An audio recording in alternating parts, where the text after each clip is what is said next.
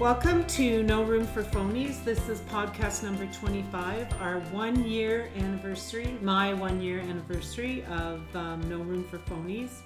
And today I have invited a couple of my friends, my husband Charles, who is my friend, and my friend Wendy, who has been, both of them have been on the podcast before, to have, in light of, what's going on in the world right now, a conversation about diversity, acceptance, and racism. And I know that we are three Caucasian people having a conversation about diversity, acceptance, and racism, but that's part of what I wanted to do because I think it's important that we do that. And I just want to, we have like 4 goals for our conversation today. You can both say hi. Hi. Hi. I didn't want them to think that I was talking in a vacuum here. First of all, I think the main goal of today is to improve the conversation about racism and to make everyone feel like they can be part of the conversation and to understand privilege and entitlement and how it relates to feedback and growth and where we make mistakes, particularly as white people around racism, and to recognize our conscious and unconscious bias. So to me, that's what goes on in my head that I'm not even aware of that causes me to act and say and think a certain way. Yeah. And then the bottom line for me is always to figure out how to take action. Because if you're just going to sit and talk and talk and talk and talk and talk and never do anything, then they're really... Talking is great, and I think you have to talk a lot, and I think you have to talk while you're taking action and change your action based on what you talk about in your conversations, but I think it is important at some level to take action. So I thought it would be good if we each talked about kind of who we are and what are our values about justice and opportunity and community and equity, if we just kind of shared that piece so that we can see that we're sort of, I think we're kind of all on the same page about that and how we, what our own values are. And so I'll just start. Because I believe that I have one self. There's no difference between me as my inner person and my outer person. So what I think and am on the inside, I try to be on the outside. So, and I am a truthful, authentic person. I feel like I'm kind and generous. I feel like I stand up for what is right, and that I don't mind doing hard things, and I try to stay optimistic and compassionate. I'm definitely passionate about certain people. I have aspirational and hopeful thinking. I try not to live from a place of fear and anxiety, and when I was in my profession as a teacher, I really pushed to support everybody in reaching their potential. I like to think that I try to hold institutions accountable for what they do, and in order for them to provide opportunities and equality and responsibility for ending discrimination. So that's kind of the standpoint from which and that is not a perfect way that I am. That's kind of, that's where I want to be. So that's me. So I don't know if you want to just say, yeah, I agree, or if you have some things that you want to. I think we should each be able to say. Yeah. No. Yes, there's no agree or no, disagree. You are, but saying. you How can are. I say this is no when you No, that's me. So I just thought it would be good if everybody sort of shared their perspective. Madly trying to think of how to encapsulate this as briefly and as Yeah, no, brilliantly I as think did. we have to. We were exchanging notes earlier. Yes, I like to think that I strive for consistency in my inner and outer self and in my approach to everybody. I am fortunate enough as a teacher to have been exposed to the academic information about unconscious and implicit bias And I'm really fortunate because I get to share those findings with students as well. In my circle right now, this is where my head is at because we are going through it in some of my classes. So, and it never ceases to amaze me that I know some things about myself. I know that I come from privilege. I know that I have not had to struggle. I'm very fortunate, and I feel fortunate. But I run into people who follow that whole approach of if you work hard enough, it's going to be good for you, and it doesn't always work that way because not everybody has the same access. And as an educator, and we share this, as an educator, we recognize that and understand that. And so our job is providing that equality. I struggle daily to make sure that my biases don't come out in my interaction. And I really, really am trying to listen more. Yeah. Because that, I think, is the biggest part of my conversation. Okay, Charles, your turn. Do you have any values? I have many values. I have many They're values. wonderful values. So, well, my inner self is very analytical, always trying to suss out and use my radar to figure out, to read the room, if there is a room to read in. Now it's trickier to do that, but to observe. I've also always been a burden bearer, for lack of a better term. So there were times I remember being as a child where the enormity of the unfairness of what was happening to the people around me would hit me so hard that I would be crying and not being able to sleep. And I'd talk about it with my mom and dad, and I don't think they understood where this came from or why I was so upset and burdened.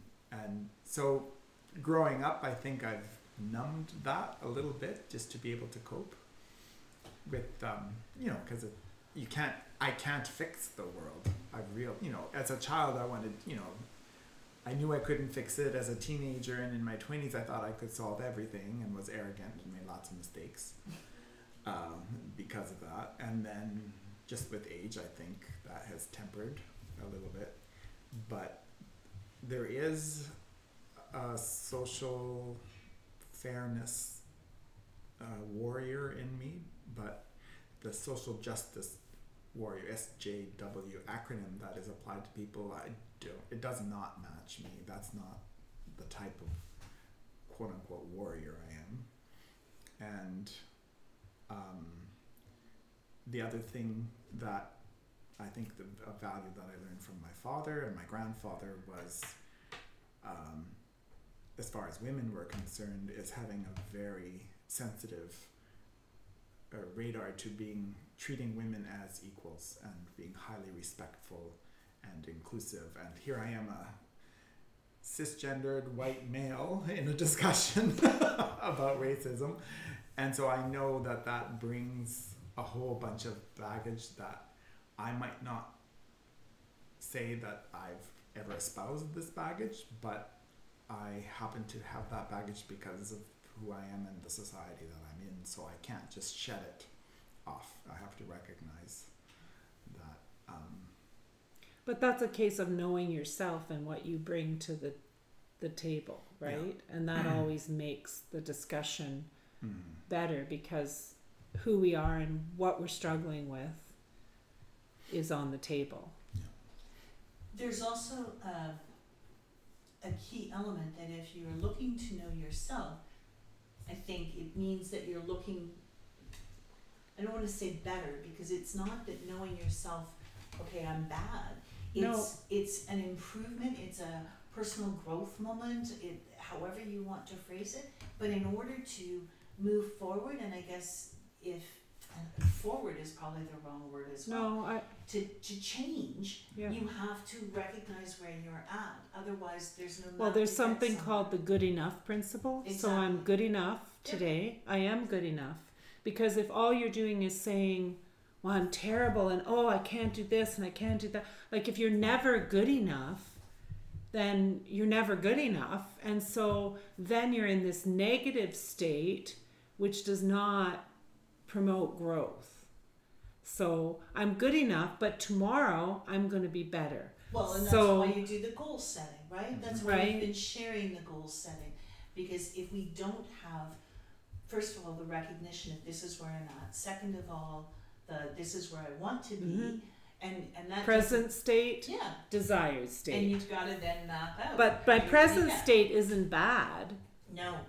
Unless I'm a murderer or something, which I'm not. But even then, it's a truth. But it is your present state. Whatever it is, you are where you are right now. Sorry, we cut you off. It's okay. Two women. Sorry. It has nothing to do with it. Sorry. You're just polite. Just polite. No. Well, I was going to say the other, I guess, inner value, external value, though, too, is sometimes to my detriment. I've always been a seeker of harmony. And so, but that sometimes means that nothing gets done or you get treaded upon because you're searching for harmony rather than, I don't know how to say it. I think you said it really well, because some of what we face in the diversity discussion is to have that conversation continue. There have to be two different opinions. There have to be open-heartedness so that we are willing to, first of all, share where we're at. Second of all, share that we want to change. And there are, like, if you don't recognize that there needs to be a change, then that's an even bigger problem. If we don't recognize that police forces need to change, that we have systemic racism, then education, we're never going to go anywhere. So it has to start from that point. And if we say, no, I'm just going to, my purpose is going to be to make it okay, then that's how we stay where we're at. Well, and if we start to look at things as like white bias or fragility or whatever you want to call it, and racism and all those things as it's never going to change, it's always going to be this way, then there is no conversation to be had. So we have to look at it as, here we are today, this is what we desire to be, and we can only make that change. Like, I have to make that change, you have to make that change, you have to make that, like, everybody around us has to recognize it. Yes, as Margaret Mead says, never underestimate, right, the power of a small group of people to make change. Right. And there has to be a group of people. It's very difficult to make change on your own. In your own life, totally. But even in your own life, those people around you have to support that change. Yeah. It's like the idea of the guy that gets up on the stage and starts dancing and everybody ignores him, but then one person joins him, and then the next person and the next person. All of a sudden you have a dance movement and things are changing. So anyway, we're getting on to the next part of the thing. Is there anything but that's sorry, the whole point, isn't it? It's a fluid discussion.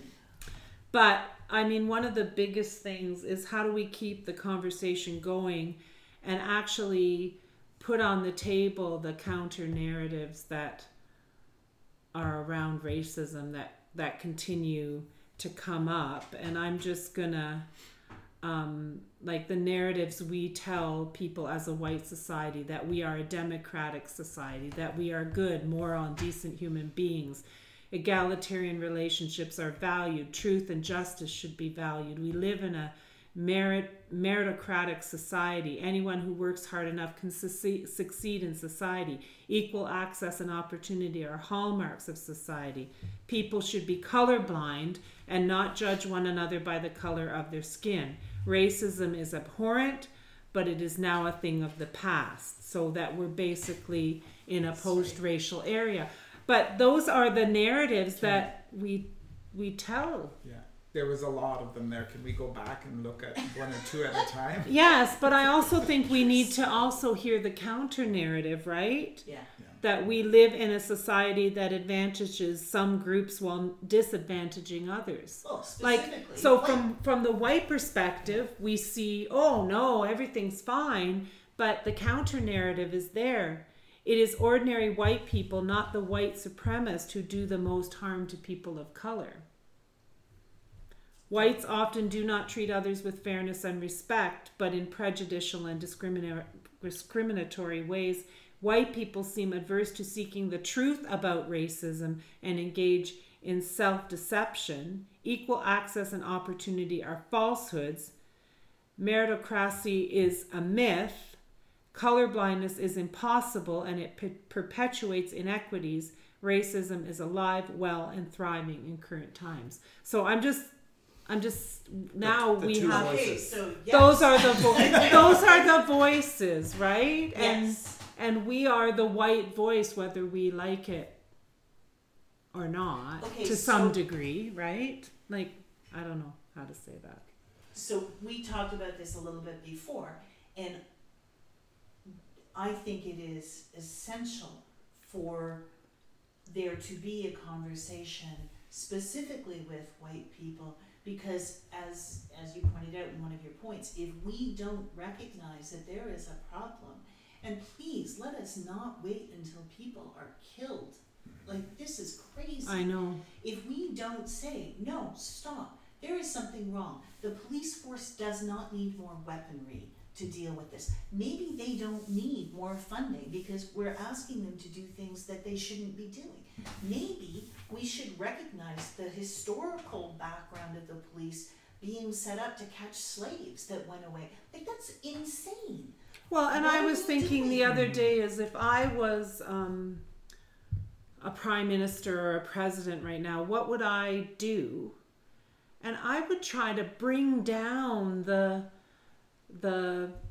emotion, like, and give people a forum to actually, for people to start listening to each other and understanding each other. So do you think the Truth and Reconciliation hearings were a good start, specifically for Canadians, to accept our historical, oh my gosh, atrocities, and start that healing process and maybe start moving towards? Do we need the same sort of thing on a I don't want to say larger scale, but on a different scale, to be able to deal with the racism that occurs, that is systemic in Canada?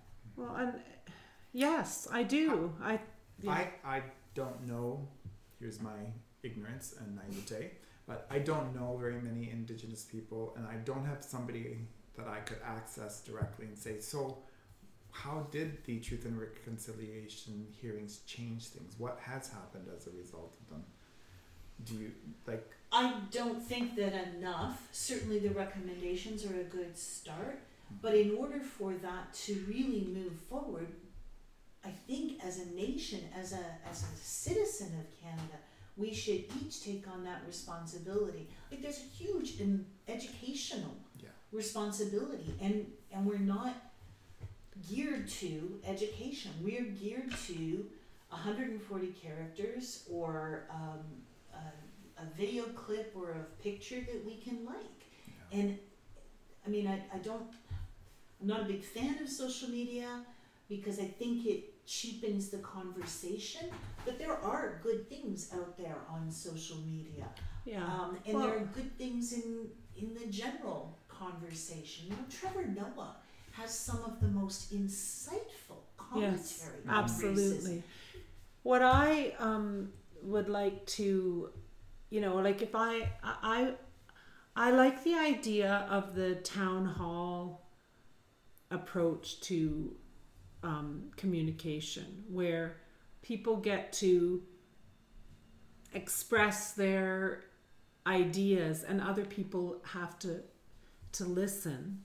But I think that's the key word. But I think it goes deeper than that, right? Because communication is really about seeking to understand each other and being okay with how open I am about what's bugging me or what I see and feel, So there are a couple of things. even if it's I'm uncomfortable, like Sorry. even if it makes the other person, like we have to be able to be better at being uncomfortable with Yes. what we hear. And just because And not go, whoa, I don't do that. I'm not this, I'm not that. right?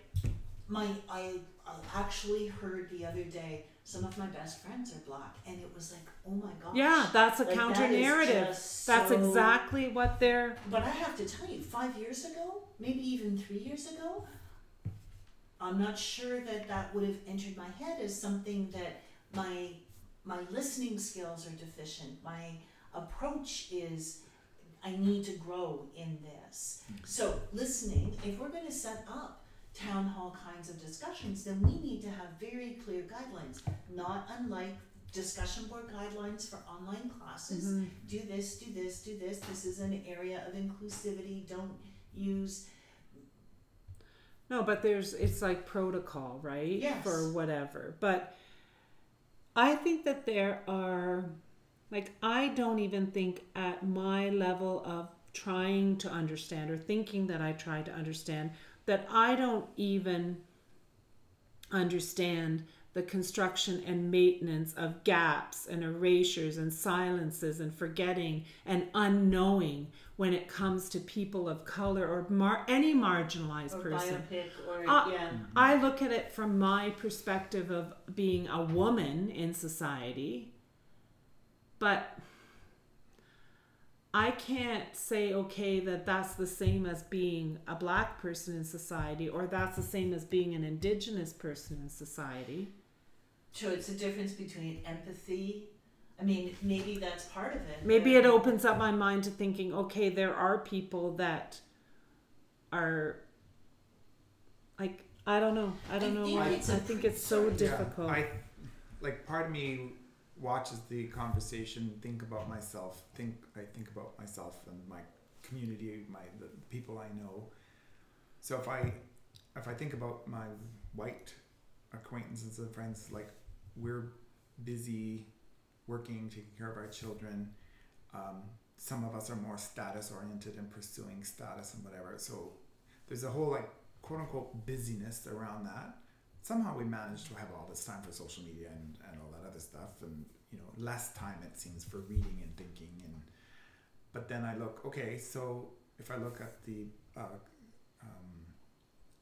BIPOC community, because they are so many, like majority are in a disadvantaged location, they are spending their lives, their time trying to survive, and they don't have the same opportunities, so their battles are longer and harder. And it's hard to say, okay, it's harder than my stress, because everybody's stresses are different, but basically we don't have time anymore to listen to each other. So much of, but I don't think that's true, but I think we've always had this excuse, I don't have time to think about, I don't have time to, and I don't know, as a white person, I think I probably have more time, dispensable time, than a lot of other people. And just starting to read about this topic and think about this, I'm realizing more and more how can we get the town halls together? How can we get people to listen to each other and talk with each other? Maybe we don't even need to start with town halls, right? Maybe we start with communities of 5 or 6 people. But just like what you said earlier about thinking about ourselves when we're listening to somebody else. I was thinking about myself. No, I was thinking about myself. But the first key of listening to somebody empathetically is to not say, oh yeah, when you tell me about your dog, I tell you about my dog.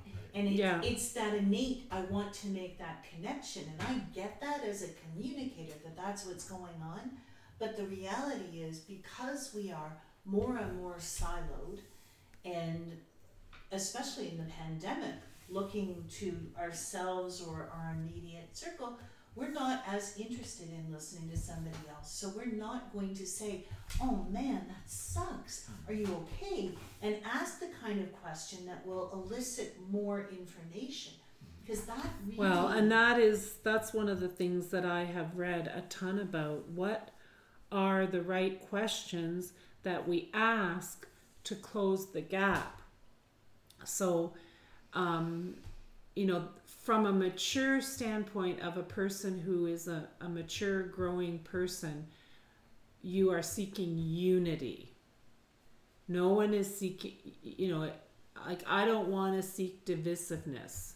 So what are the questions that I want to ask in order to, and what do I have to know about myself in order not to be defensive and judgmental about stuff? So I just want to go back to one other thing that Charles said first about the amount of time people spend doing things. And one of the, I'm pretty sure it's the World Bank, one of the ways the World Bank measures how good you have it, for lack of a good way of like describing it. that happy measure that they said this is the most happy countries or the most whatever. Yeah, first world, second world, third world. Yeah. Really, the distinction in that is how much time somebody has to spend thinking about basic necessities of food, water, and shelter. And so, communities where you have to spend half your day walking to and from a safe water source, or like, oh my gosh, the fact that you can turn a water tap on and get potable water, you may not like the taste, it may not be cold enough for you, but in Welland we have some of the best water in Ontario at a minimal cost, really. Yeah. No. So when I think about that, we need to talk about what do you need to survive? What do you need in order to have a better sense of self? Well, and I think I dealt with this as a principal when I was in charge of a inner city school, not inner city like New York City, but inner city, where children were coming to school hungry. Yeah. So I think there has to be a balance between, yes, we have to meet those basic needs. But my point there was, we can't work at life from a deficit model.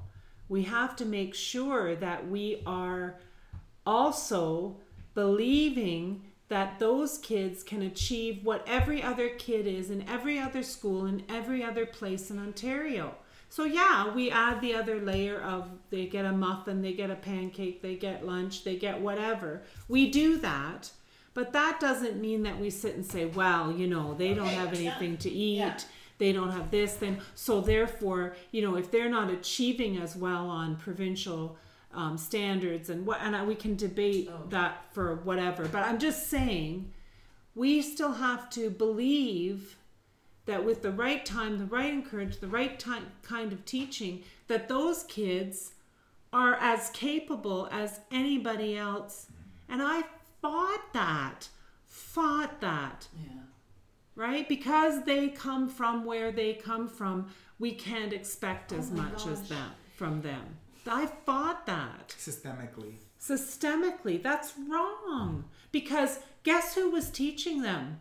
A bunch of white middle-class people. Very comfortable people. Very comfortable people. I mean, we've talked about it, like the individuals in my community that I know of who are biopic, who have gone through schools and who were told, you know what, you should be going into the trades section right now. Go into the applied or euphemism, you need help, without even paying attention. Just Sir Ken Robinson is a perfect example of that, right? Exactly. Where they're basically told, no, you can't. There's no way you can make that. Yeah.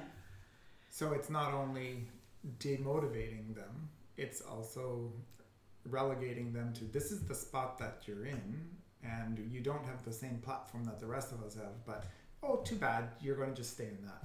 Well, and you hear it once, and you might be outraged by it, but you hear it over and over and over subtly. why fight? Why fight anymore, right? Mhm. It's the harmony thing. Or when you, and it's not even just in our education system, it's in only seeing ads for Barbie white, only seeing ads for with white people in cars. Okay, so eventually you're going to get the message that only the privileged white people are going to be able to afford.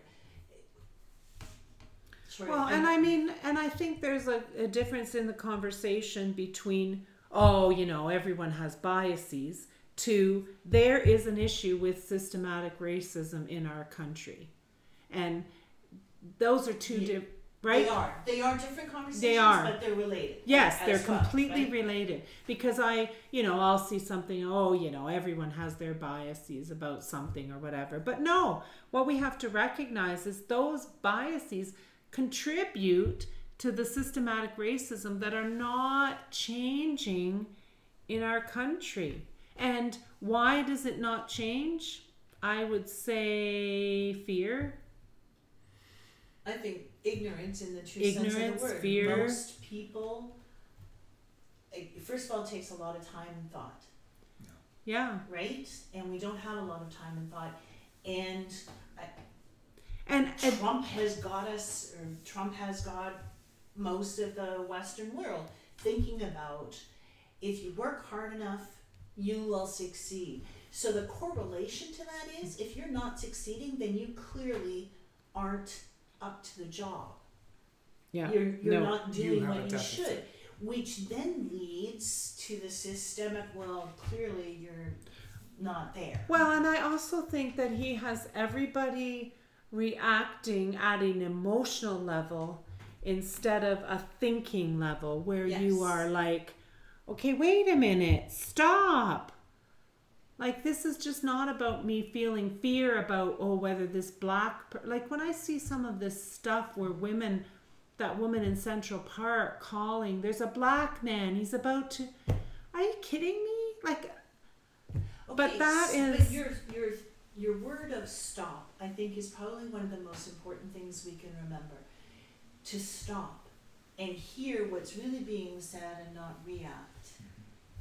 Yeah.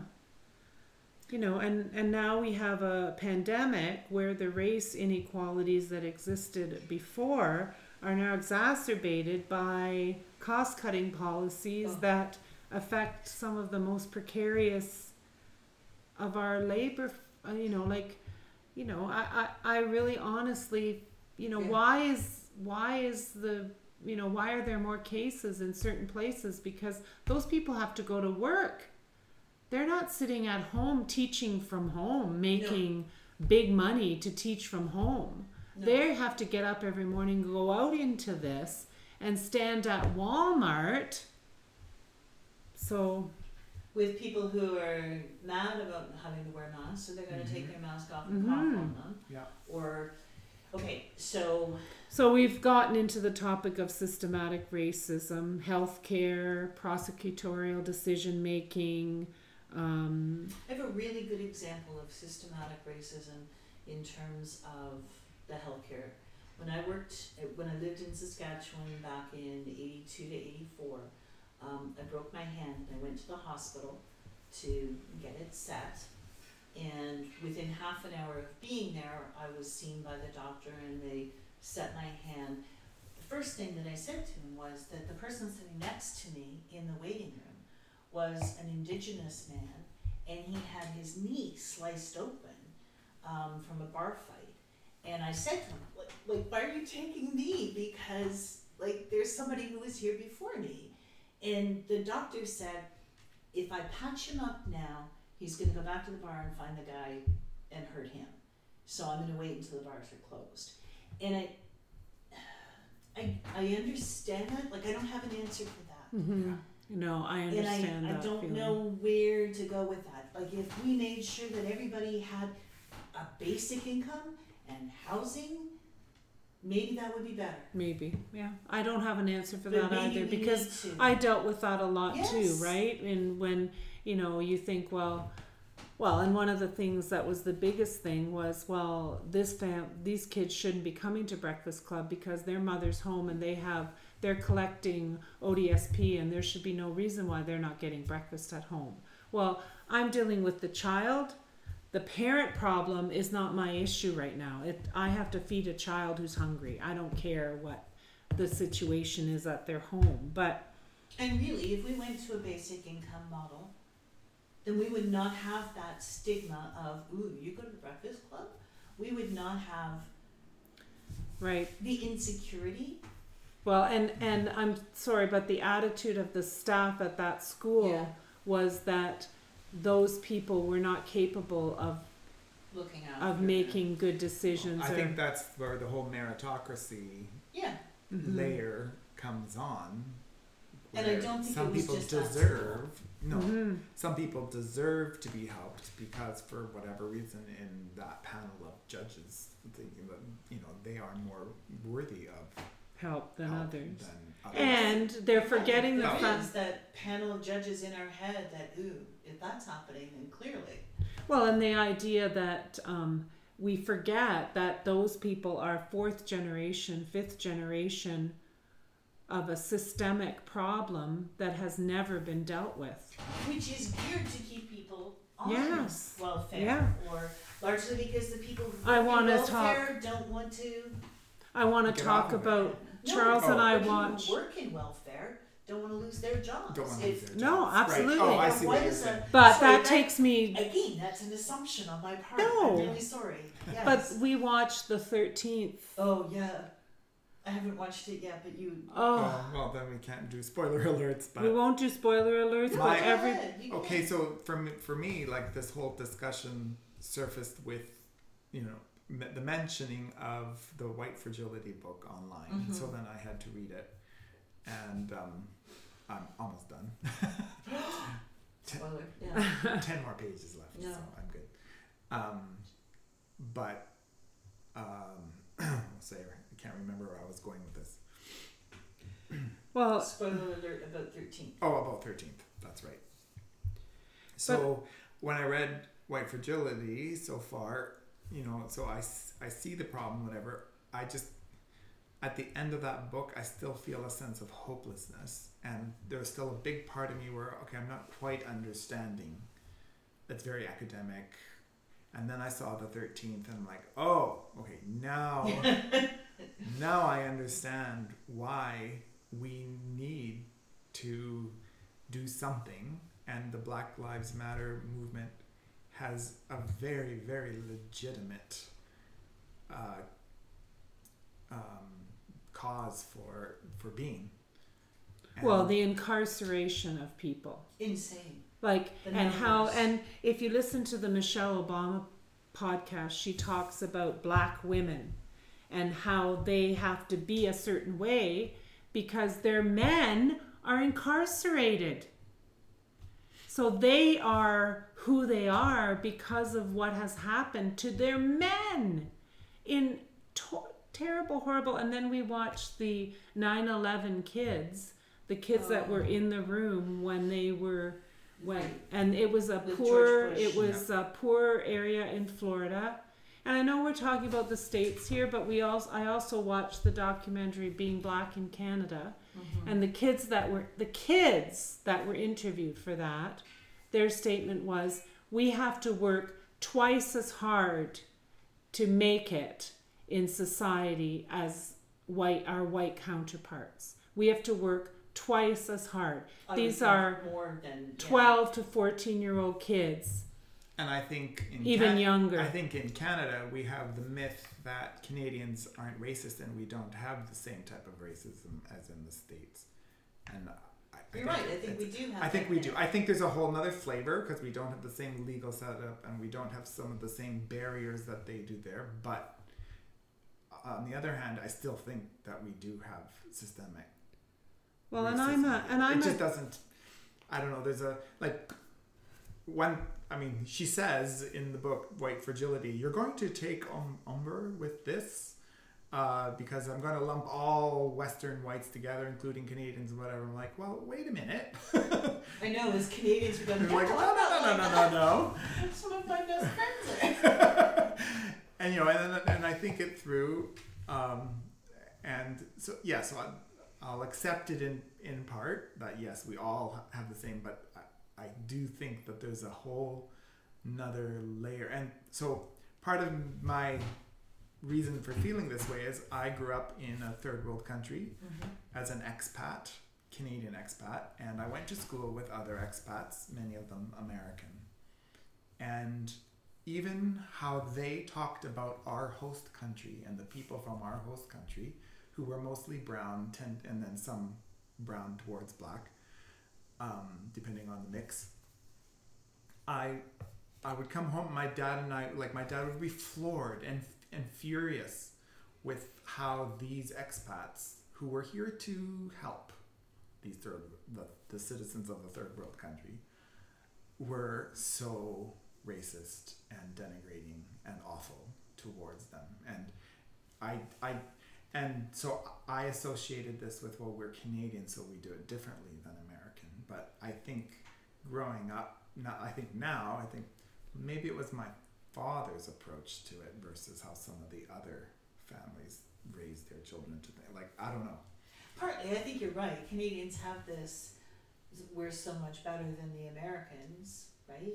Yeah. We do. Mm-hmm. And, but I also think that when I came to Canada and learned about our Indigenous atrocities, I'm like, okay, we're not so awesome. No. But I also think the other thing is you can't base your action on feeling. You have to base your action on fact.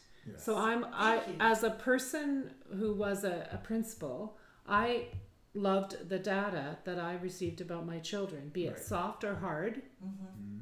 I liked the data, and the data about the families that I had and the parents that I had. And were they parents who went to work every day? Were they parents that were home on ODSP? Were they parents that were this, were that, or whatever? And so I based my action not on how I felt about them, whether I liked the fact that they were this way or that way or whatever way. When I was at Parliament Oak, I had a lot of parents, which is a privileged very high neighborhood end, Niagara school. on the Lake. Sorry. Sidebar. I had parents that were home, working from home before pandemic because that's what they did, and they were, whatever their jobs were, allowed them a lot more freedom, and they had a lot of money, but their kids had certain issues because of that too. So you had to, so instead of just saying, well, I feel that these people are just privileged and terrible and whatever, I just took the facts about their lives and made that into data that caused me to do a certain thing. How brilliant, Pam. So why are we not doing... So when I look at a story like the 13th, I say... There's a lot of data. There's a lot of data there that should be instructing us on how we should be changing our systemic problems in our society. So in the end now, we're kind of at the point where we do want to talk about what's the end goal and how do we, influence others, what holds us back. And I mean, if the goal is to create powerful conversational change that produces action in our community, then good communication, honesty, data, not just reacting from a point of feeling, but from fact, is going to make a difference. Not being aggressive necessarily. Listening more than... I agree with all of this. I'm not sure town halls are the best form. No, I don't know. For a couple of reasons. Because people come out to town halls to just talk about anything. Yeah. Much harder to give guidance to the conversations. I think this kind of thing, as again, we're three white people talking about systemic racism, and the good thing is we should be talking about it. We should be recognizing it, and now you're right. We need to figure out how to change it. Well, I think that when you talk about town halls almost a lot of times become a battle of perspectives. Yes. I want to get up and tell my point, and then the next guy gets up and hammers his point, and it's all very emotional. It can be very There's emotional. nothing wrong with And there's emotion, nothing, no. And the reason we're here is because we're emotional about the topic. Yes. But how can we move forward? How can we be better proponents of getting rid of the systemic racism? So do we choose one or two areas? Do we talk about making sure that there's fresh water for Indigenous reserves? And do we each take one area that matters to us and work on that? Or, well, I don't think it's an either or. I think you... Well, and responsibility equals empowerment, right? So if you take responsibility for you know, an aspect of something, or just for your own quality of your own thinking, because the quality of your thinking impacts how you behave. If I think negatively, if I feel like a victim or the bad guy or the rescuer, that's all an unhealthy dynamic. Or the harmonizer. Yeah. Because really, that is, like, I totally understand that. I don't want to make waves. I'm not going to disagree with somebody. I have a friend who's an anti-vaxxer, and I'm trying to figure out how to have conversations with her. So for me, the harmony, you know, the immature harmonizer is that, like, brush it under the carpet. Let's just kind of gloss things over. But I don't want to be a harmonizer that's glossing things over. I want to now, like, for me, I'm not a carry a sign protest march person, but I sometimes feel if I opened up and talked about this topic with people who are, I would be judged and slammed for, why aren't you out there? Why aren't you, like, protesting? Why aren't you, like, whatever? So for me, it's like, okay, what is my skill set? Well, in dialogue and conversation, I like to achieve harmony by mentoring and guiding people, facilitating conversations through the uncomfortable waters, because I have to do this every day of my teaching job, because I have people from different cultures in the same space, and I've had misunderstandings that are cultural that to other people they say, well, that's a racial misunderstanding. I said, well, it could be deemed racist, but basically it's a cultural framework that are two cultural frameworks that are clashing. But I've negotiated with both parties by facilitating the discussion to the point where we did achieve harmony and understanding and acceptance. And that's at a scale. But that's like me and two other people. You know, so that's what I can do. But how can I do that in Canada? Like, I keep thinking there's this huge, right? you know, there's this huge but countrywide, and you know, I'm going to go back to a religious kind of example of this, right? When I was a young kid growing up in a fundamental Christian church, I was told to go out there and spread my faith. Like, I had to proselytize people. Yeah. And I think there's some comparison here, right? Yeah.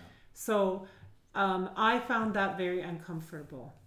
I found that very uncomfortable. We were given little pamphlets, the 7 spiritual laws or the 4 spiritual laws, or I don't remember how many there were, but there were laws. And I was supposed to convert people. That was what I was supposed to do. So sometimes when I go on Facebook, I feel like that's what some people are doing with their emotion about racism. They're trying to convert me into feeling that I'm bad, and so therefore I need to change my behavior. So for me, I always felt that in the religious context that I just wanted to live my life as a good person and have people go, oh, like, and I like that. Yeah. However, that doesn't necessarily work either, because, you know, you don't really see people, but it's through conversation where you are a listening, accepting person who knows themselves, knows their flaws, knows who they are, and comes across as authentic, that you can actually have an influence on another person, because you can have an open conversation that goes somewhere without it being shut down. Yes, and use data to make the points, not make the points, but to I think we need to be finding out from one another, why do you think that? Yes, because if you can't go, like when I grew up, going back to the religious thing, when I grew up if somebody said, oh, I went out drinking, everyone went, oh! So now the conversation is closed. So instead of having assertive communication where you stand up in a calm and collected way and say, well, I'm just not a person who would go out and get drunk and then get behind the wheel of a car. Like, these are the things that but, not passive, not aggressive, not dishonest. Your perspective is equally as important as mine, even if I don't agree with it. Yes. I also think it's really important we stand up. Yes. And say, this is not acceptable. Don't let people live with the illusion that their behavior is okay with you when it is not. And we have to say, I'm not comfortable with that joke or language or term. Mm-hmm. Why are you using it? Well, and I think I've given this illustration before where I was sitting at knitting club, and there was a horrible, what I considered to be racial slur. And I sat because I knew that the people around me found it funny, and I knew what they would think of me if I spoke up about it. And that for me was a big revelation about the fact that I need to acknowledge that I am a product of my cultural conditioning, and I have inherited biases and fears and stereotypes about people, and I wasn't willing to step up at that moment because I was afraid of not being accepted or whatever. Well, and that everybody commits racial blunders. We do. Not unlike committing mental health blunders, right? Asking somebody who's depressed, how are you feeling? So we need to confront with compassion. We need to educate ourselves, and we need to listen. And we need to realize that we are good enough today. We're working at it. We're doing the best we can, but we are trying to be better tomorrow. And for those people, I guess, who listen to this and think, what business do these three people have to sit and have a conversation about it? I hope that people who disagree with us or think we need to learn something more, I actually hope that they step forward and respond to this in some way, because and the other thing, going back to how that fear that you felt in that situation, I think now, at least the three of us, we know that when we are afraid of something because we've committed a racial blunder, or we want to be vulnerable and share that, I really screwed up. Now we have a safe space where we can share that with each other without feeling attacked. I think. Well, and hopefully give each other a little more confidence to not be afraid to say to somebody. Really, I think it's about having that conversation, and having that conversation with people who are involved specifically, directly, personally, emotionally with Black Lives Matter or any kind of movement to equalize the balance of being able to say, look, I'm really sorry, I'm probably going to make a mistake, but I want to know more. I want to do better. And I think communication, good communication is, I said this before, is a coward-free zone. I love that. Because fear of the truth is the destroyer of honest and meaningful conversation. So if you can't handle that's, where is that from? It's from a movie. You can't handle the truth. But it's true a lot about people. And I know that for myself, if somebody actually says to me, well, you're really this way, if I'm self-aware and mature, I'll go, yeah, you're right, I am this way. But isn't it about coming to a mutual truth, working together to get there? Yeah. And we're being all selfless. at different places. Yeah. Being selfless and listening, right? Yeah. So I think that ends the conversation for today. I certainly don't think it's the last time we'll be talking about diversity and acceptance and racism, but I really hope I'd like to that- have a whole podcast on the male female gender Yeah, that'd be topic sometime. And I just thank you, Pam, for starting this conversation. I mean, Yeah. we have talked about it. no. I just think it's Before, important that Thank you. I think that sometimes we, as the white, fragile people that we are, sometimes, and I don't like labels, we're afraid to even have the conversation. And I just feel like if we don't, we're stuck. Yep. If we're not talking, we're stuck. So thank you for listening to podcast 25, the 1 year anniversary of No Room for Phonies with Wendy, Charles, and Pam, a conversation about diversity, acceptance, and racism.